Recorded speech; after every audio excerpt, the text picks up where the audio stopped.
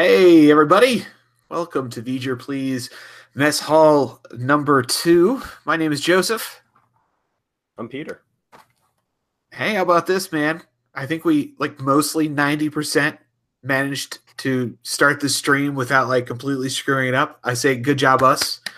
We might be over 30, but we got this YouTube thing clock cold. That's good. If you are new to the show, Peter and I like to do these things because honestly, we could talk for probably 2 or 3 hours at a time about Star Trek, and we got other things to do with our nights. So we got to keep our episodes to an hour, but it gives us a lot of material that we don't get a chance to get to, and thoughts that we want to kind of go on tangents about. So we like to have these periodic live streams where we can flesh out some talking points that we didn't get a chance to go over in the episodes, and then engage with all of you, the audience, because we know some of you like to ask questions, get involved, and we actually really like that too. So that's what this is about.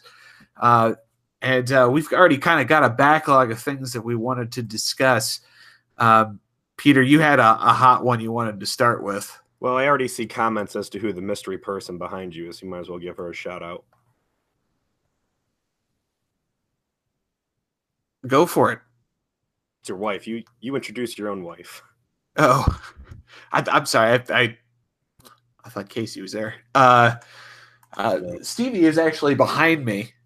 She has soldiered through, I would say, 90% of the episodes that we've watched to date.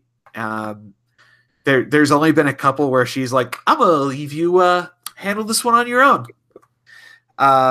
She couldn't get herself all the way through the second part of Future Sound. She's like, nope. After 10 minutes, it's like I've had enough. Spoilers.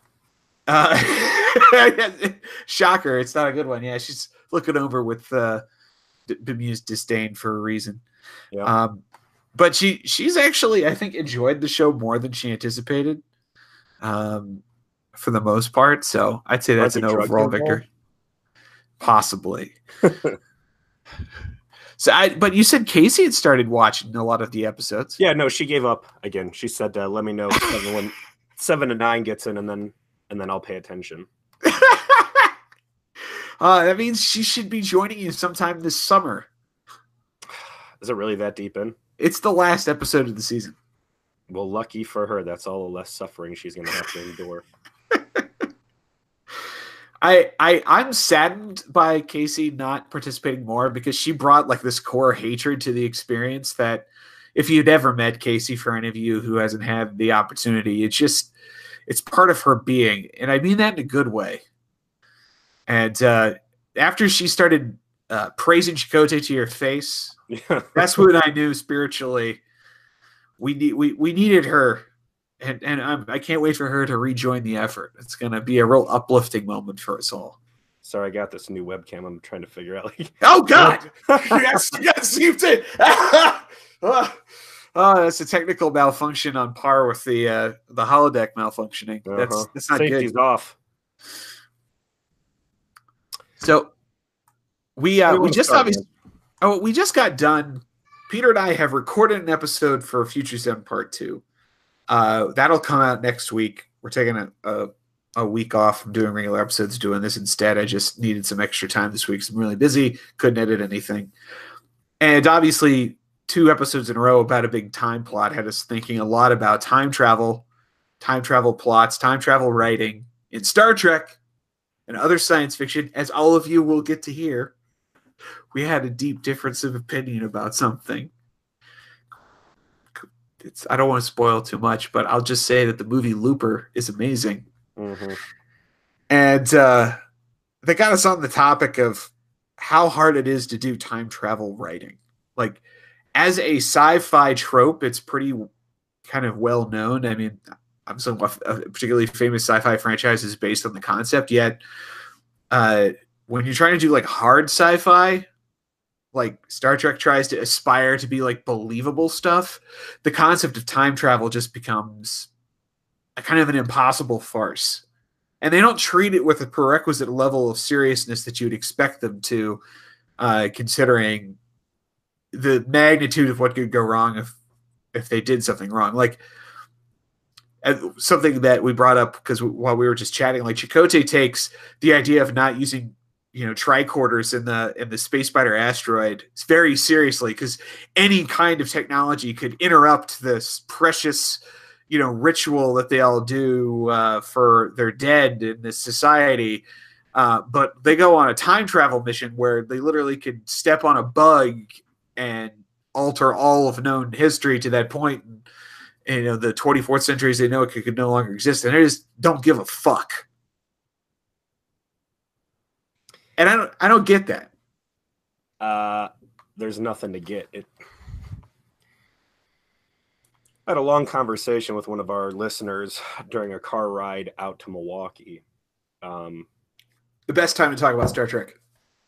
Yeah, actually, the most of the ride out there was the full history of Darth Maul and how he could fit into the current Star Wars properties. But anyways, there was a lot of talk about Voyager too, and sci-fi used to move a lot slower before the internet and everything else.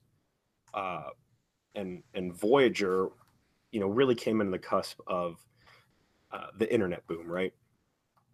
Right, true. There's a lot of stuff we can look at and say, it's not really that great, because it was the first thing that did that thing. Like, you can go back and listen to the Beatles and be like, I don't really get what makes them special unless you were there when they first came out and you understood that, they were trailblazers. Lord of the Rings, I personally am not a huge fan of. I think it's boring and tropey or whatever, but like, it set the standard. It created those tropes.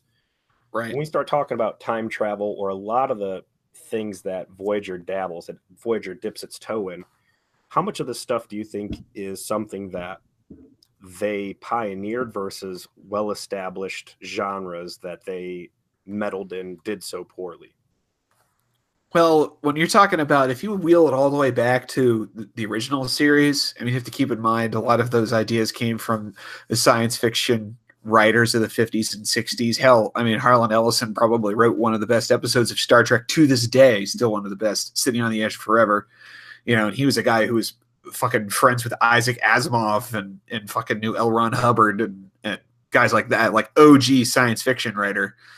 And so Star Trek, the original series, clearly was the first kind of big network television show that tried to convey a literature level science fiction to a mass audience, trying to bridge that gap. So a lot of what we see on TV that have become kind of tropes was from that. But as you get deeper into Berman era Trek, clearly all of those bridges have been crossed multiple times, and other shows come along. Someone in the chat, let's see, James, I mentioned Babylon 5, and there's a number of other like syndicated science fiction television shows at the time of Voyager that were out there and well established.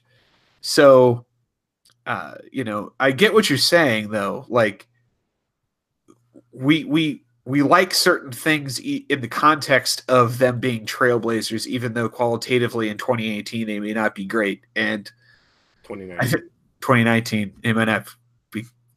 Time has no meaning, I think, after your mid 30s. It's just another day closer to the grave. Mm-hmm. Hashtag real talk. Well,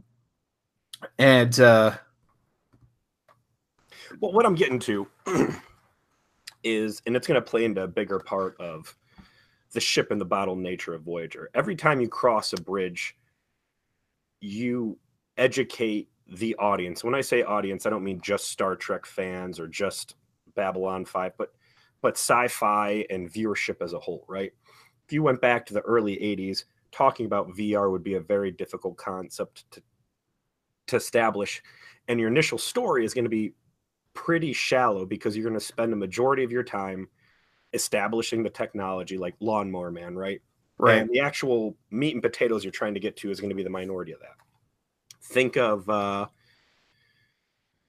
a big piece like The Matrix, right? Matrix really cemented for the US viewership what is VR, what is a trapped collective consciousness, what is the uprising of robots. And once you get a mass education out there, you're able to cut to unique stories in that play environment that much faster. Like, did Thaw come out before or after Matrix? It came out before. Matrix was in 1999. So yeah, I mean, maybe that's we always go back to Matrix because of Juggalo tech and its infinite applications in the perils of Voyager. But I mean that came off as simplistic, and we gave it a hard time, and what if this and what if that. Look back on how much of the episode goes into just establishing what is this virtual menagerie that these guys are caught in. And time travel, I think, is one of those things, especially with Back to the Future. You're dealing with a very canny viewer base. People know about time travel. They know about what happens if you prevent your mom from meeting your dad. They know about, cause and effect. And the piece is already on the table. So when we get into some of these time travel Voyager episodes, I think the shallowness is kind of unforgivable, and I think they could have done a lot better playing by the well-established sci-fi genre rules than they do. And in part, I want to give them the credit that you want to give them, because clearly when they're trying to do something a bit unique, you have to grade out a curve. And we are looking at a show that's 2 decades plus old. You got to grade on a curve. But time travel in particular, I guess this is one of those things that bothers me, because I mentioned it already. The original series had a brilliant time travel episode, City on the Edge of Forever, written by Harlan Ellison, that was just poetry. It was fantastic drama and science fiction wrapped into a very tidy Trek package on top of that. And that was 30 years before this Voyager was trying to do you're running in the fucking 90s on a budget with this goofy ass shit with evil fucking Bill Gates, stealing time ships. And I can't grade it on a curve. And that's what bothers me, is that they've backslid, and instead of trying to use the concept of time travel as a compelling medium through which to tell a dramatic tale, it's kitschy, and they're treating it like a farce. And that's not, I mean, I understand Trek's going to do that sometimes. It can't be 100% serious. I don't necessarily want it to be. A little bit of levity helps the show out a lot. TNG needed The Game every once in a while. Wesley Crusher making out with Ashley Judd, good times. But the time travel episode is the wrong time to do that, because there's a disconnect between how seriously they treat everything else. Yeah, and it's a big deal. And it's, something I've noticed Voyager doing more and more. They put really high stakes on the table, and then it's a clown episode. Yes. Profits. Again, you had your victory condition within grasp, and they're screwing around with these stupid Ferengis and just completely squander a chance to get home. You've got this time travel episode where you are talking about destroying the fabric of humanity. And instead we're focused in on Sarah Silverman's stomach. I mean, you put the camera so that it just is in frame in that many shots. Mm-hmm.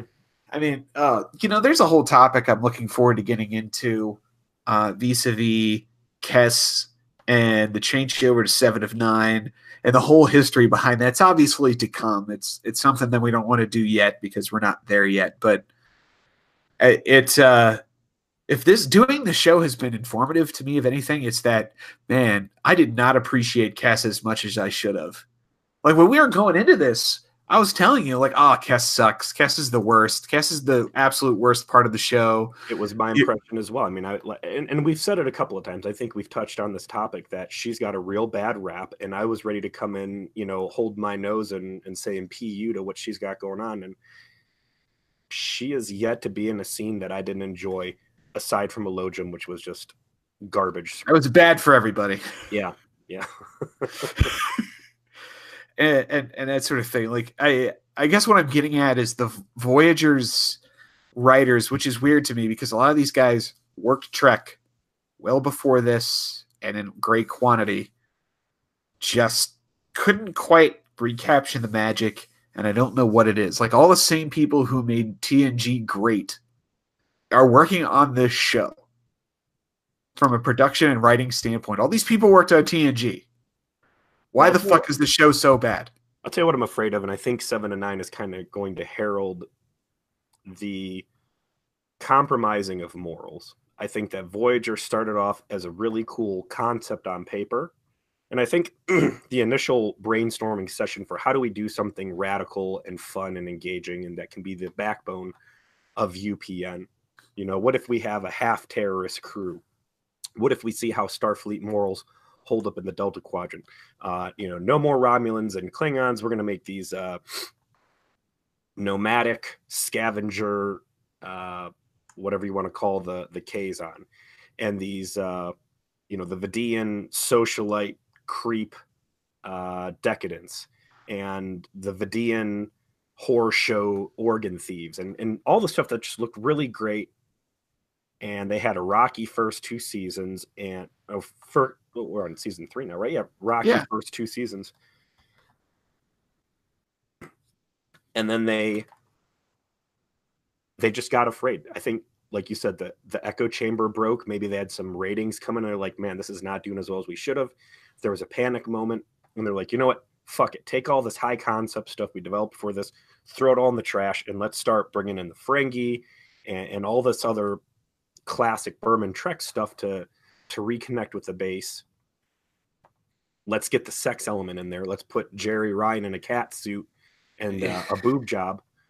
Throw Kes out, and I will let you know. I will let you know that famously, those are Jerry Ryan's natural assets. So, just so you know, that is not a boob job. I mean,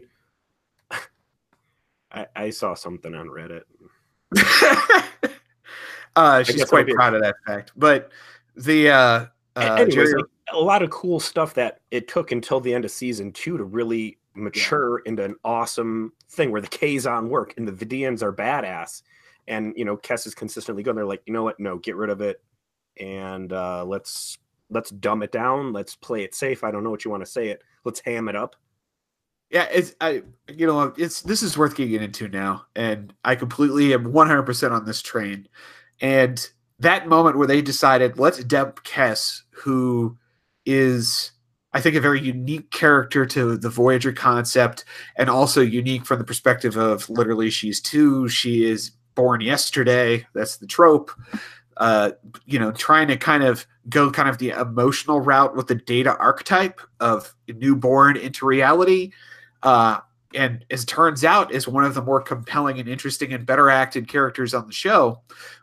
And they decided to dump her in exchange for the hot Borg lady. Now, I don't want to devalue Jerry Ryan as an actress because, quite frankly, she winds up being great as an actor on the show and has some of the best episodes in her part of the show. But so it's a happy accident. Yeah, but that's not why they fucking hired her. That's not why they did it. That was like they got lucky. And it goes to show how little the producers thought of the people watching the show. And this is a strangely compelling point to make in 2019, which is why I ultimately wanted to talk about it, is that the producers thought so little of Trek consumers that they thought, oh, you know what these fucking nerd boys want? They want a hot set of titties in a skin-tight jumpsuit. Let's go get that and dump this character that's complex and interesting, and just we'll put this over here and we'll put this on a pedestal. That's obviously what they want. No, it's not what people watch Star Trek for. It never was, and it never has been. And I'm not quite sure how the producers became convinced of that trope. I'm not sure how the media sometimes becomes thinks that trope. Like, Star Trek has been something that smart people have liked, even though it had its roots in something really campy. And it has to do, like what we said about it being some of the first mass market science fiction that used, really kind of deep plots from storytelling. Yeah, from science fiction literature.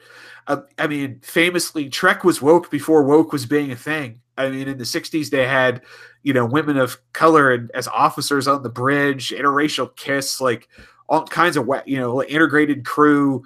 Like, holy crap! 50 years ago, that was a huge deal. 60 years ago, whatever, and all of that stuff. Like the Trek fanboy has never been, yo boobs, let me see them, ever. Yeah. And for whatever reason, that's what the Voyager producers thought they needed to do there. How, we talk about the feminine voice in this show, and sometimes it really works well, like Janeway and Torres describing Chakotay's downfall and his strengths in the mission where he goes rogue, and then sometimes it completely misses the beat, but they always try to have it there. How do you have a show that at times under the Jerry Taylor direction feels like it's being designed around middle-aged housewives, and then you say, you know what, we're going to go with the 7 and 9 angle? Is it an abortion of that as well, or do they continue? Well, you got to remember Jerry Ryan left. Oh, does she? Yeah. So it's probably part of the reason why that change happens. Yeah. I think while we're on Kes, though, I want to throw out there real quick. Did you ever watch the Men in Black, the animated series? No. It's awesome. It's really good. It's kind of done in the same vein as Aeon Flux was. But Jennifer Lean, I was watching it the other day. I was like, man, I recognize that smooth voice. And yeah, she voiced Agent M, I think. I don't know, the lady who's the coroner from the first movie. She's in it, and I thought that was cool that she had some additional acting chops under her in the fun animated. But not quite gargoyles with the old TNG crew, but well, that was because of Rick Berman. I don't know if you knew that, but Rick Berman produced Gargoyles, really. And so that's why he got all his homies from TNG, to do voices in it. So that's why Marina Sirtis is in it, Michael Dorn, and all that. That was the Rick Berman hookup. But Jennifer Lean is great in the show. Her actual acting ability is, I think, significantly better than some of her co-stars. So what happens that they get rid of her? Or do they ask her to leave? Does she get kicked off for reasons? Is it just a parting of ways? There's a plot that builds into this. We've already seen kind of part of the reason why she'll eventually leave. That will continue to build, and then there will be a payoff. So that's I see, but out of character reason, I don't. I'll research it when we get closer. Yeah, research. I think it was a parting of the ways. Hey, we're going in a different direction. I don't think they necessarily made the call at the beginning, at the end of the third season. I think they made it at the beginning of the fourth. After thinking on it, because they introduced 7 and 9 in the last episode of the third season, and then Kes isn't gone until I think the second episode of the fourth season. So there's a little bit of crossover. We got a comment I want to read out here real quick because it made me laugh. How did they manage it in the writing room without Killjoy Jerry Taylor? I can't explain Jerry Taylor's inability to she got her bones working on TNG, at the feet of the same people she's working with in the show. They elevated her to executive producer for Voyager. And so, this definitely was a step up for her, but she's still working with Piller and Berman, who she worked with on TNG. And I don't know, was it really just the writers they had there that were just that much better? And some of them are in DS9 and they're just not part of this experience. I think it all goes back to the echo chamber that you mentioned, that we've talked about before, and that bad ideas weren't being called out because nobody wanted to sacrifice their career trajectory or brownie points, and we get what we get a lot of the times. You got magic of Netflix on this list of potential topics, Peter. This is a big one for me. I give a lot of shit to this show about how poor the continuity is between the episodes, how reluctant it is to talk about things they've already done, and little throwaway lines like the Doctor in Future Zen Part 2 casually saying, oh, I had a database crash recently and I'm still rebuilding it. becomes a big thing because it's so rare. I'm sitting there watching Thomas the Tank Engine with my daughter, the George Carlin narrated one, and it's blowing my fucking mind because every episode directly plays off of what happened before. I'm like, why does Thomas the Tank have better story arcs than Star Trek Voyager? And I put a lot of work into thinking about why they made the choices they did, and I realized that you and I have this gift of technology that just wasn't available back then. You and I can sit down and we can binge Star Trek by buying the DVDs off eBay for super cheap, renting them from the library. You can buy episodes off iTunes. You can go to Netflix, which is basically, basic cable at this point, and just watch them all in one night. I don't know if they're on Hulu or Amazon or whatever, but it's all out there whenever you want. Back in the 90s, man, you were lucky if you could remember to set a VCR. And if you didn't, and that episode aired, that was it, man. You were hosed, and sorry, Charlie, you better catch it on rerun or hope that one of your other friends recorded it. So I think there's only so deep you can go in your storytelling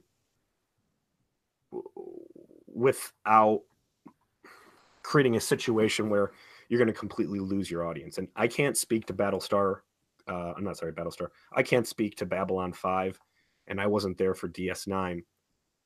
But certainly Next Gen, they kept it light and they bounced back, and you could pick up an episode anywhere in the series and pretty much understand what the basic premise is and what was going on and have a self-contained story.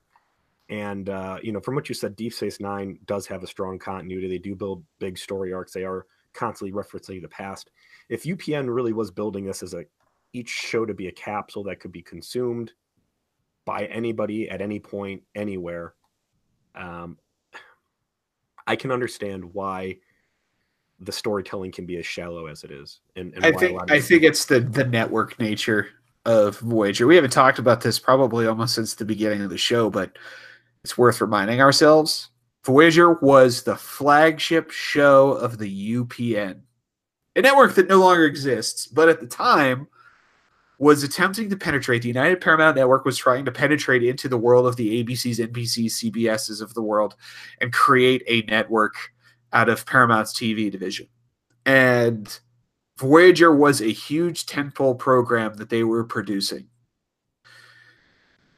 TNG was syndicated. DS9 was syndicated. Babylon 5 was syndicated. These shows were produced basically for purchase by local television affiliates to play whenever they felt like playing them.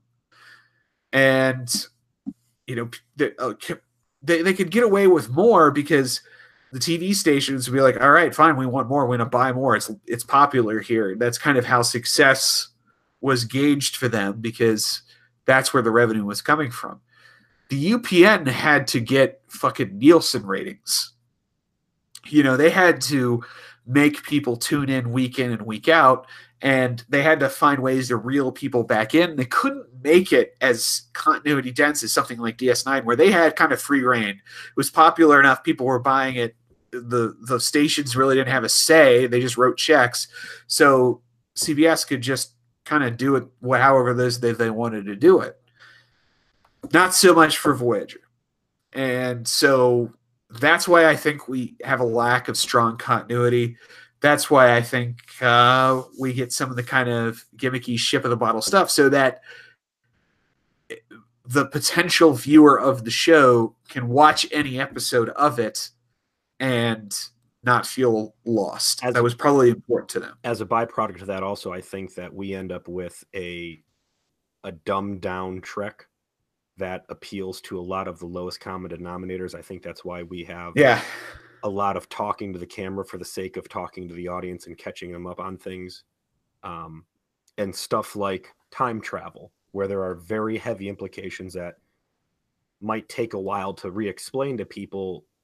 Instead of putting that effort in, because these are supposed to be one and dones, they just kind of glaze through it, have their fun, don't really worry about the consequences, because ultimately it's all going to be returned back to normal by the end of the episode.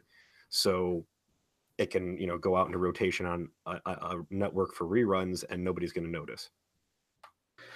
I wanted to tackle this next thing you had on the list because it's certainly come up recently, and I think it might dovetail into some potential hot takes about Discovery. But supernatural versus science. Yeah, this is a big one too. Yeah. And I like Monster of the Week. I like Gothic horror. You know, we're old vampire role players. Oh yeah. When you watch a show like Supernatural on WB, there's all sorts of crazy stuff hidden behind a masquerade, things that the public just doesn't know about. And you say, all right, that's a ghost, and that's a vampire, and that's a zombie. But when you have Star Trek, like, how do you draw a line between what is supernatural and what is just a different creature type in this planet's ecosystem? You know, and certainly we got into this with that last Janeway Spirit Quest thing, but when you have the technology levels that Starfleet does, what does magic look like when you put it under the microscope?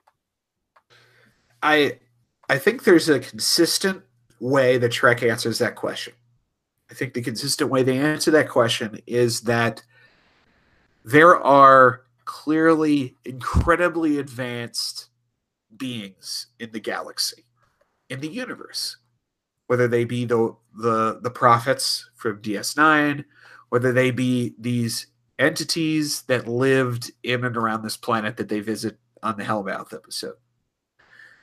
But Trek has maintained essentially the perspective for the most part that these things, while they might be incredibly advanced and ascended and possibly impossible for 24th century enlightened space people to fully grasp yet, there is a potential that they can be grasped at some point.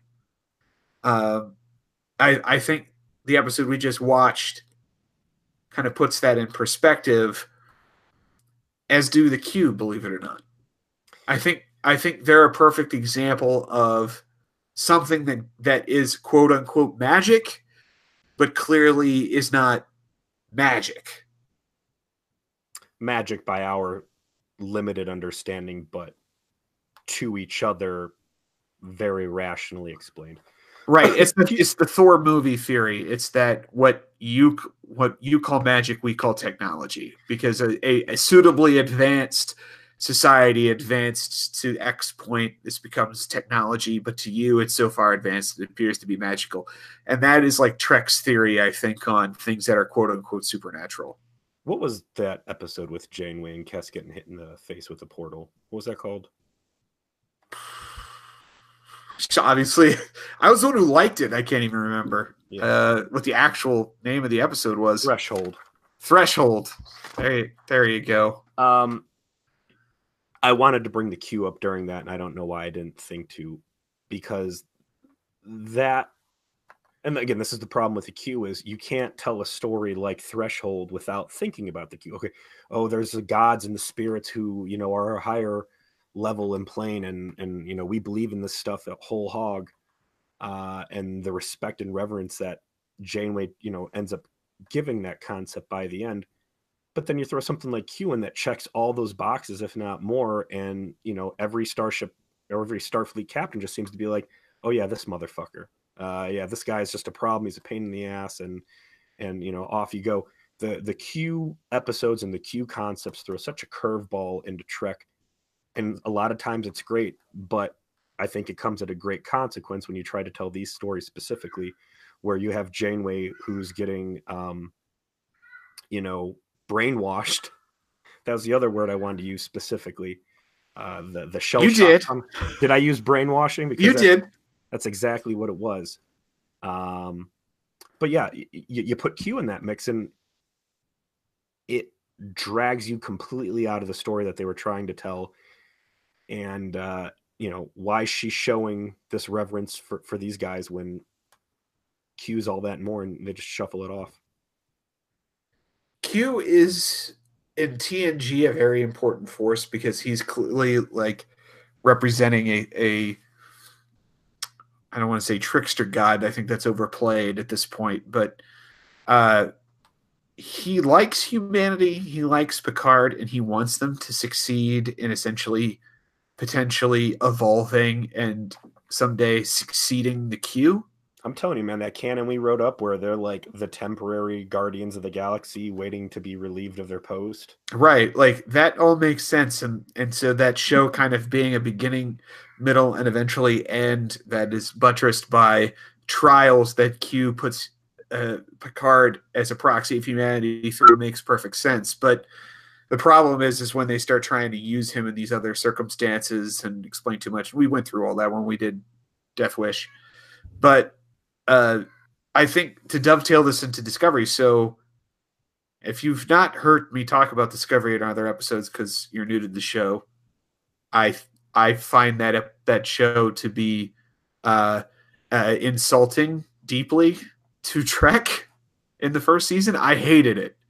I watched it all because I had to know, but it wasn't just bad to me, it was insulting. Peter liked it. I loved it. There was a lot of it that was bad, and there were certainly episodes that I checked out on, but the bold direction, the aggressive way that they played with established Star Trek timeline, all the stuff with Lorca, and I don't want to spoil things for people, but a lot of the twists that they throw into that, I really liked because it wasn't classic Trek. Classic Trek was still readily available to me, and if you put this in the same platform as the J.J. Abrams universe, the Kelvinverse, fine, just have fun and make an action. It's adventure series. So, and there's plenty of content if you want to hear Peter and I talk about it. We won't rehash some of our arguments again, but I think we came to the conclusion that we respected each other's opinions on the matter because we came from a place that was rooted essentially in our preferences. I respect why you liked the show, and you respected that I hated the show for the exact reason. I mean, you hit it in the dick with laser precision on them holding a bullseye up over their own groin and saying, "Punch me here." You called it how it was. I decided because of Jack's recommendation specifically to watch the second episode of this season of Discovery. And I don't know, have you watched it?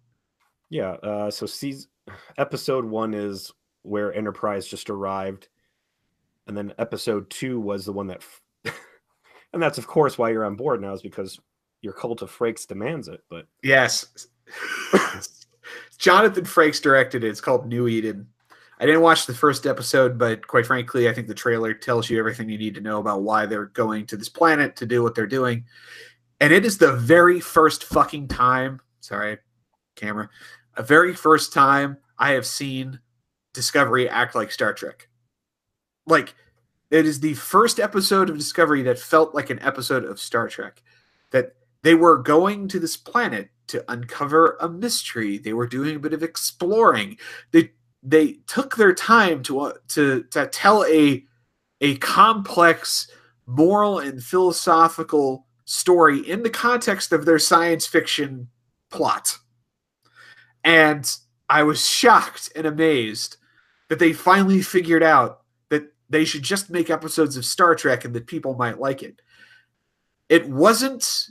Oh, and it was shot beautifully, by the way. Like, it's this whole episode that takes place on a planet that, again, I don't want to spoil anything since it obviously just came out, that has a very clear spiritual bent. And there's a really interesting reason as to why and how it's evolved that way. And the solid Tricks camera work makes an appearance. Let me ask you this real quick. How has the audio been as you watch it? My home, I've got a 5.1 surround sound. And these first 2 episodes, they move so breakneck in covering points through dialogue, explaining uniform changes, stuff with Spock, what's wrong with it. It goes so fast, and any detailed dialogue I feel gets completely drowned out by background sound effects and noises. Like I almost have to turn on closed captioning at this point. Like there's so much I'm just missing. I was going to get to some of my complaints. It's not. It's the most. It definitely felt like an episode of Star Trek, but it still isn't very good. You mentioned all of the. It's in a hurry. Yeah. all the time. Like it doesn't want to actually slow down the dialogue. It's that 2019 problem. They feel like they got to have the snappy Marvel dialogue all the time Yes. instead of like allowing the actors to take their fucking time with what's going on in the scene. Now I understand acting as a craft has expanded in television space since 1997. I'm not expecting the sort of hammy theatrics of someone like Garrett Wang or Robert Beltran or someone like that who would not hack it in these circumstances. But they don't slow down enough sometimes to allow the actors to emotionally explore things and give the audience time to understand what's really happening. Second, they still have these kind of the producers still think it's got to be real whiz bang when it doesn't necessarily have to be to keep people's attention. I don't understand that. People who love Star Trek, I think, are perfectly willing to accept things at a slower pace. Yeah, but I mean, isn't that the whole point of Discovery? Is not to hang on, to hang your hat on an old base, but to try and acquire millennials and new viewership and grow the franchise. I mean, you're always going to have the Star Trek diehards. They're going after the people who I don't even know what kids watch, but certainly my younger wife, my 2-year-old Kess child bride. No, she's like 5 years younger than me. But I mean, she's in a Discovery in ways that I can't get her into any of the other franchises. Maybe you should. I mean, I'd be interested to actually hear Casey's opinion if you can end up sharing it on an episode as to why Discovery appeals to her. But I can't. I all of that I was willing to just get by. I still can't stand Burnham. I think the show might be onto something if it got away from Burnham and allowed some of like Saru to be more the main character, or Tilly. Actually, I like her too. No I think, like, way, dude. I can't stand her. Like she's this season especially. I'll take Tilly 10 times out of 10 over fucking Stamets. I can't. Stamets is, God. Stamets. He's the engineer. I can't. He's like the least Star Trek character on the show. I can't stand him either. A big part of the problem I'm having with Discovery this season, I think, is the absence of Jason Isaacs of Lorca.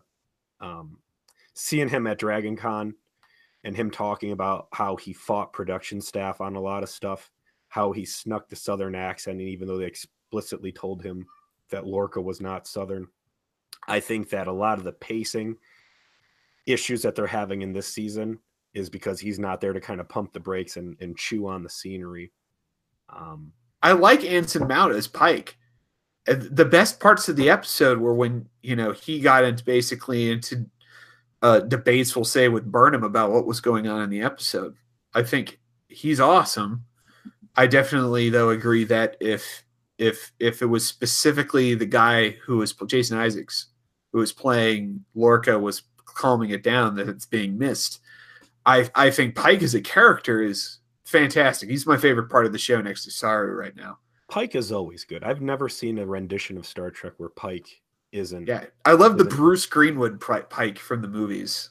It's because, it's not Kirk. I mean, it's still a white dude, but he's like everything Kirk isn't. And you also know that he's always going to be a limited quantity because Kirk is going to come. You are going to lose Pike. So you just enjoy him in the moment for what he is. I think he's always thoughtful and easy to get along with. Them fleshing out Pike and saying, oh, my father was a science teacher, but he was also a science or a religions teacher. And it caused a lot of conflicts in the house. Like them making Pike into the advocate of organized religion essentially for that episode. I was kind of like, I liked, though, like the rationale Pike was taking was not these people have a belief that's true and like I'm religious. He's respecting religion as a societal, social glue. Yeah. And I share a similar opinion personally in regards to religion. So it's why I think I really ended up coming away from the episode with a more positive impression than I think you did, and why I ultimately was the first one I watched that didn't infuriate me. I still think the show isn't going to be very good because obviously the underlying issues. I don't like most of the characters. I don't like most of the way they produce it. I think I use this term very, very sparingly, but Burnham is absolutely positively the worst fucking Mary Sue I think I have ever seen. And it gets so frustrating watching the show bend over backwards to always portray her as the perfect hero who's going to do the right thing and figure out the problem at the end. I don't think you're wrong. I also think that she has a lot of potential to be a great character. I really like the early episodes in Discovery season 1 with her. The only thing I liked about him was that she like came from this place. She made a terrible mistake. Yeah, well, and I thought they were going to go somewhere with that, and instead they just overcorrected into making her fucking perfect. I like that she was a black female with like this logic Vulcan bend.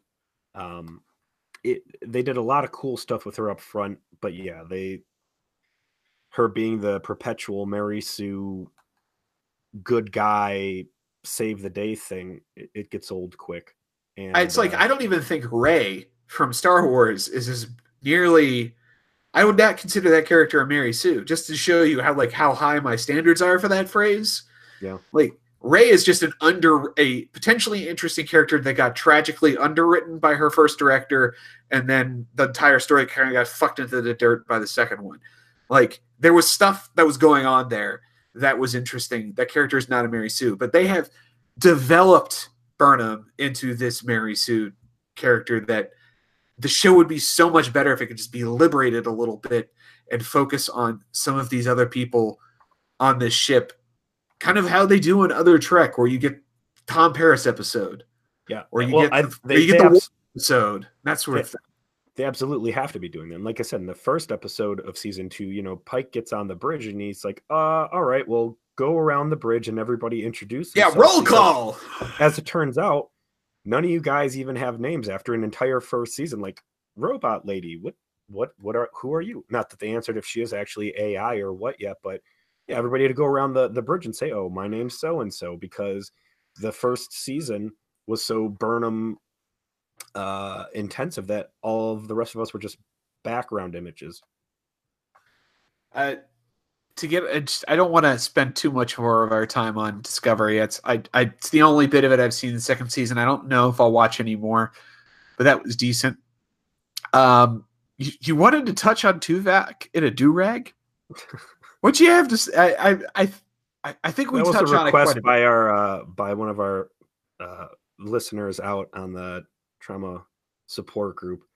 He wanted to talk about Tuvok and a do-rag, and I will say that the wave cap Tuvok inspired a very large conversation at work where we tried to figure out how do you actually spell do-rag. I don't think that was ever a word I ever saw in person before. I went to many of my black coworkers and I was like, hey, you know what a do-rag is? They're like, yeah. I'm like, how do you spell that? And they're all just like, According to Google, it's D-U-R-A-G. The Tuvok and the do-rag and the costuming choices that Tuvok makes in Future Zen Part 1 and Part 2, we put a fair amount of conversation in our coverage of Part 2, so I don't want to get too deep into it. But yeah, turning him into like hip-hop Tuvok or Tupac was stupid. You could have put him as some sort of religious guy wearing a turban or any sort of... I mean, there's a lot of religious headdresses out there for someone who is reserved and logical. Turning him into a street thug, like, I don't know if that was maybe his choice. Like, he really wanted to go balls deep on 96. That might be why he's all about the burritos and chili dogs for breakfast, because he just doesn't give a fuck. This is his holodeck adventure. Occam's razor. They looked at a database of what people dressed like in LA in 1996, and they found an image of a dark-skinned man and looked like that, looked like Tupac. And so they're like, okay, I'm going to dress like that. I mean, that seems like the most logical reason why. Is they have a database, no judgment. It's just the way it looked, right? All right, that's what we're doing. Let's go. I mean, I think it fits. It's exactly what space people for 400 years in the future would do. It's like, all right, this is what they look like. It's what they look like. Let's give this a go. Footage from these LA riots, and yeah, yeah, this looks good. A lot of people wearing this device on their head. Okay, what else we got here? We got, is Voyager better than The Last Jedi? Yes. moving on. Like, I have enjoyed episodes of Voyager. I enjoyed absolutely nothing whatsoever about The Last Jedi, except when it ended, and I got to express my discontent. Yeah. I think I could do a whole podcast about all the I problems. think the with The Last question in Jedi. our audience was actually, is Voyager better than the prequels? That's a more difficult question. What's your take on that? I'm in prequel memes on Reddit, so I've been getting a lot of Obi-Wan, and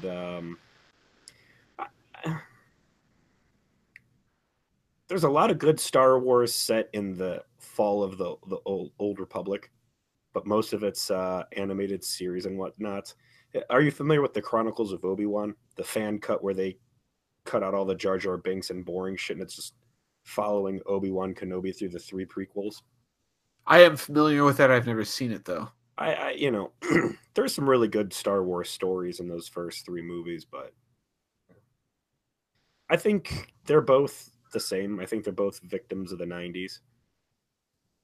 I would buy that. I think that Voyager might be better than the prequels because I can point to specific episodes of Voyager that are good, complex storytelling. I can't really say that about the prequels, but the prequels was only 3 movies. This had a lot more opportunity. So hard to say. I also just like Star Trek more. So bias there for me. Star Wars was always my like backup fandom comparatively. And that probably impeaches my perspective. I think ultimately any TV series is going to be better than a movie because you're able to tell very deep stories. And, this all comes in the face of me just saying how shallow encapsulated Voyager was. But, in a series, you can really get in the nitty gritty and touch on all sorts of different stuff. In a movie, you've only got that 2 hours to tell a story. And if the details make it in, great. If not, whatever. But I think that the prequels get a lot of unfair hate, and there's some good stuff out there. I want to point out, how do you say this guy's name in chat? I don't want to butcher it here. Armanida? Oh, Ara. Yeah, no, I see who you're talking about. Yeah, there's someone that shared our old hobby. Oh, Ara is the name. Yeah. There's a good point there. Spock wore a strip of cloth when he went back in time. Given Tuvok's mastery of martial arts, I think he could have very easily ripped the sleeves off a gi and gone with like a Ryu from Street Fighter bandana tied around the tops of his hairs, like kicking ass and shooting arrows. And he didn't start with that wrapped around his head. Like, they came to the conclusion that he needed to have that after they like were already like rolling around San Francisco in the 1980s, and people were like, "Your ears are weird." So, he was dressed in a bathrobe.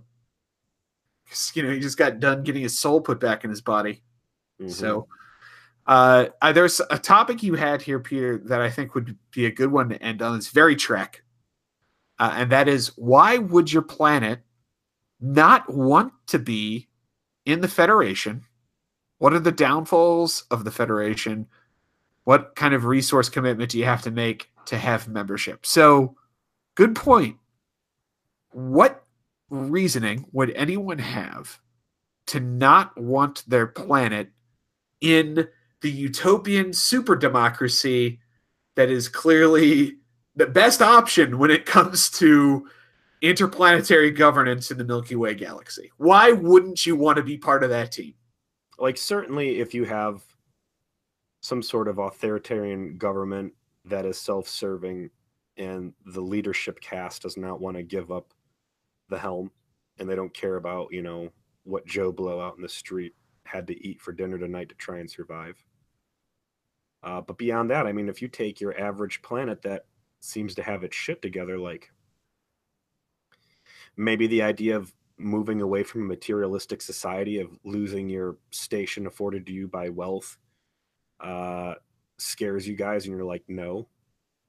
Is there like a galactic combine aspect to the Federation? We're like, hey, cool, you join on with us, you get access to replicator technology and Starfleet protection and all this other stuff, but also we're going to be setting up these big water collectors, and we're going to drain precious resources off of your planet and mine stuff because we've got a we've got a galactic organization to run.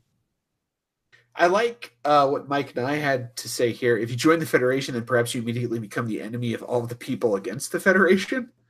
Well, So absolutely. I can see where a planet might be like, listen, it's not that I don't like you guys, it's just that I don't want to have to necessarily fight the fucking Romulans or deal with the Dominion or the Cardassians or Yeah, even if the I join on with Klingons. you guys today, this planet is ours, and we've got our history. And tomorrow we're on the edge of a new neutral zone, and 2 weeks from now, Federation diplomats might have said, "Hey, you know what? This is actually Cardassian territory now, and we all have to leave."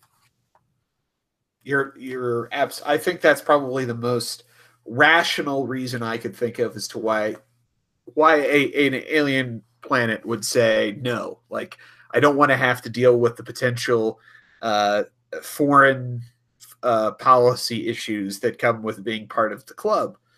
But like, absent that, though, I get the like personal green thing. But you are talking about becoming part of a society where there is no wants, that there's infinite resources and technology that allows you to literally craft fake worlds around you to suit your specifications. Like, a materialistic reason would make no sense whatsoever. That's because you and I aren't filthy rich, and I don't want to get into like communism, blah blah blah stuff, but like, if you take the top 1% of a planet that's probably in power making decisions on this stuff, they already have all those luxuries. So, replicators and all that don't really hold a lot of weight to them. And if they're not in tune with what the rest of the planet, would feel, I see that being an issue. The most recent episode of Discovery actually deals with the first contact that goes sideways. And I don't want to talk too much about it because it was a decent episode. But this has been on the list, or on my list of things to talk about for a while. So it was just kind of good timing that this Discovery one came around. But I think you could have some very weird core tenets and beliefs that just don't jive with the Federation.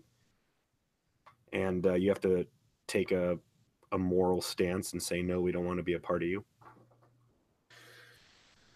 Last thing here, I was thinking that'd be the last, but there's something that James wrote here about Prime Directive, and that reminded me of something we talked about when we did False Prophets. We promised ourselves we would bring it up when we next did a mess hall, which is the headcanon that got laid down in False Prophets was actually explicit canon, was that only the Federation binds itself to a concept of the Prime Directive. So the Ferengi don't. And the implication was that other races, major races in the Alpha Quadrant, don't. We've talked about this heavily. All these opportunities and all the things that we see Voyager squander because of Federation principles and Starfleet doctrine, when Janeway chooses to acknowledge it, if it's the Klingons in there, bend over and grab your ankles and hope that you got enough space, Loop. And probably the same with the Romulans and everybody else. So, the space is infinitely big, and certainly in the Star Trek universe, there's a lot of intelligent life out there, and woe be to anybody who ends up being too close to Romulan or Klingon space, because you're probably going to have a really bad time, let alone the Borg and all that other shit. And what I wanted to bring up specifically to bring us around to our first topic is there's a temporal Prime Directive. The Federation has bound themselves to that. Not only do they not interfere with other cultures and their natural evolution, they do not interfere with timelines, right? This is right back into that bad storytelling regarding time travel. I don't think this was necessarily bad storytelling idea, but it takes them way too long to start to explore the concept that not everyone necessarily plays by those rules. Like, they have the temporal Prime Directive, and clearly time travel was possible in the 23rd century, let alone the 24th century, even if it was a little bit, risky to do. I mean, there's so much opportunity for them to have explored at some point the idea that, kind of as a to relate this to our vampire days, that like even the Sabbat were like, okay, let's just not tell everyone vampires are real. I think we can all agree that's a good idea. It's like, okay, let's all not mess with time. Okay, like we can all get fucked if we all start messing with time. So none of us are going to mess with time because that's the one thing that could just get out of hand really fast. Yeah. And then they don't really do that. Like establish like these kind of galactic rules for things. Like the Prime Directive, I can see where the Federation kind of hamstrings themselves and everyone else laughs at them as they walk by and exploit these lesser races and that sort of thing. But the time thing, it makes no sense to me that it took them till fucking Enterprise to even broach the idea that time is something other people are fucking with. Well, like I said, I mean, you start getting into a super high concept. It's hard enough to tell a story in a 45-minute time slot and to dedicate as long of an arc to fleshing something out as it's going to take. I think Enterprise, was probably the right place to do it because, as much as you say Voyager is the unloved bastard child of Star Trek, you're going to have just as hard of a time, if not harder, finding people who prefer Enterprise over it. So yeah, you got plenty of space. You don't got a lot of eyeballs on it. Go wild. Well, I think that wraps up all of our major topics, and we're at about an hour. So that dovetails nicely. Did you have anything else you want to discuss, Peter? I want to talk about the craft services battles. Okay. That was the one story I didn't get to bring up that they talked about during the Voyager panel at Dragon Con. No shit. You're kidding me. They had craft services battles. Well, so Deep Space Nine and Voyager were filming at the same time. There's overlap, right? Right. And they're in separate studios, but the guys would come over and BS with each other, and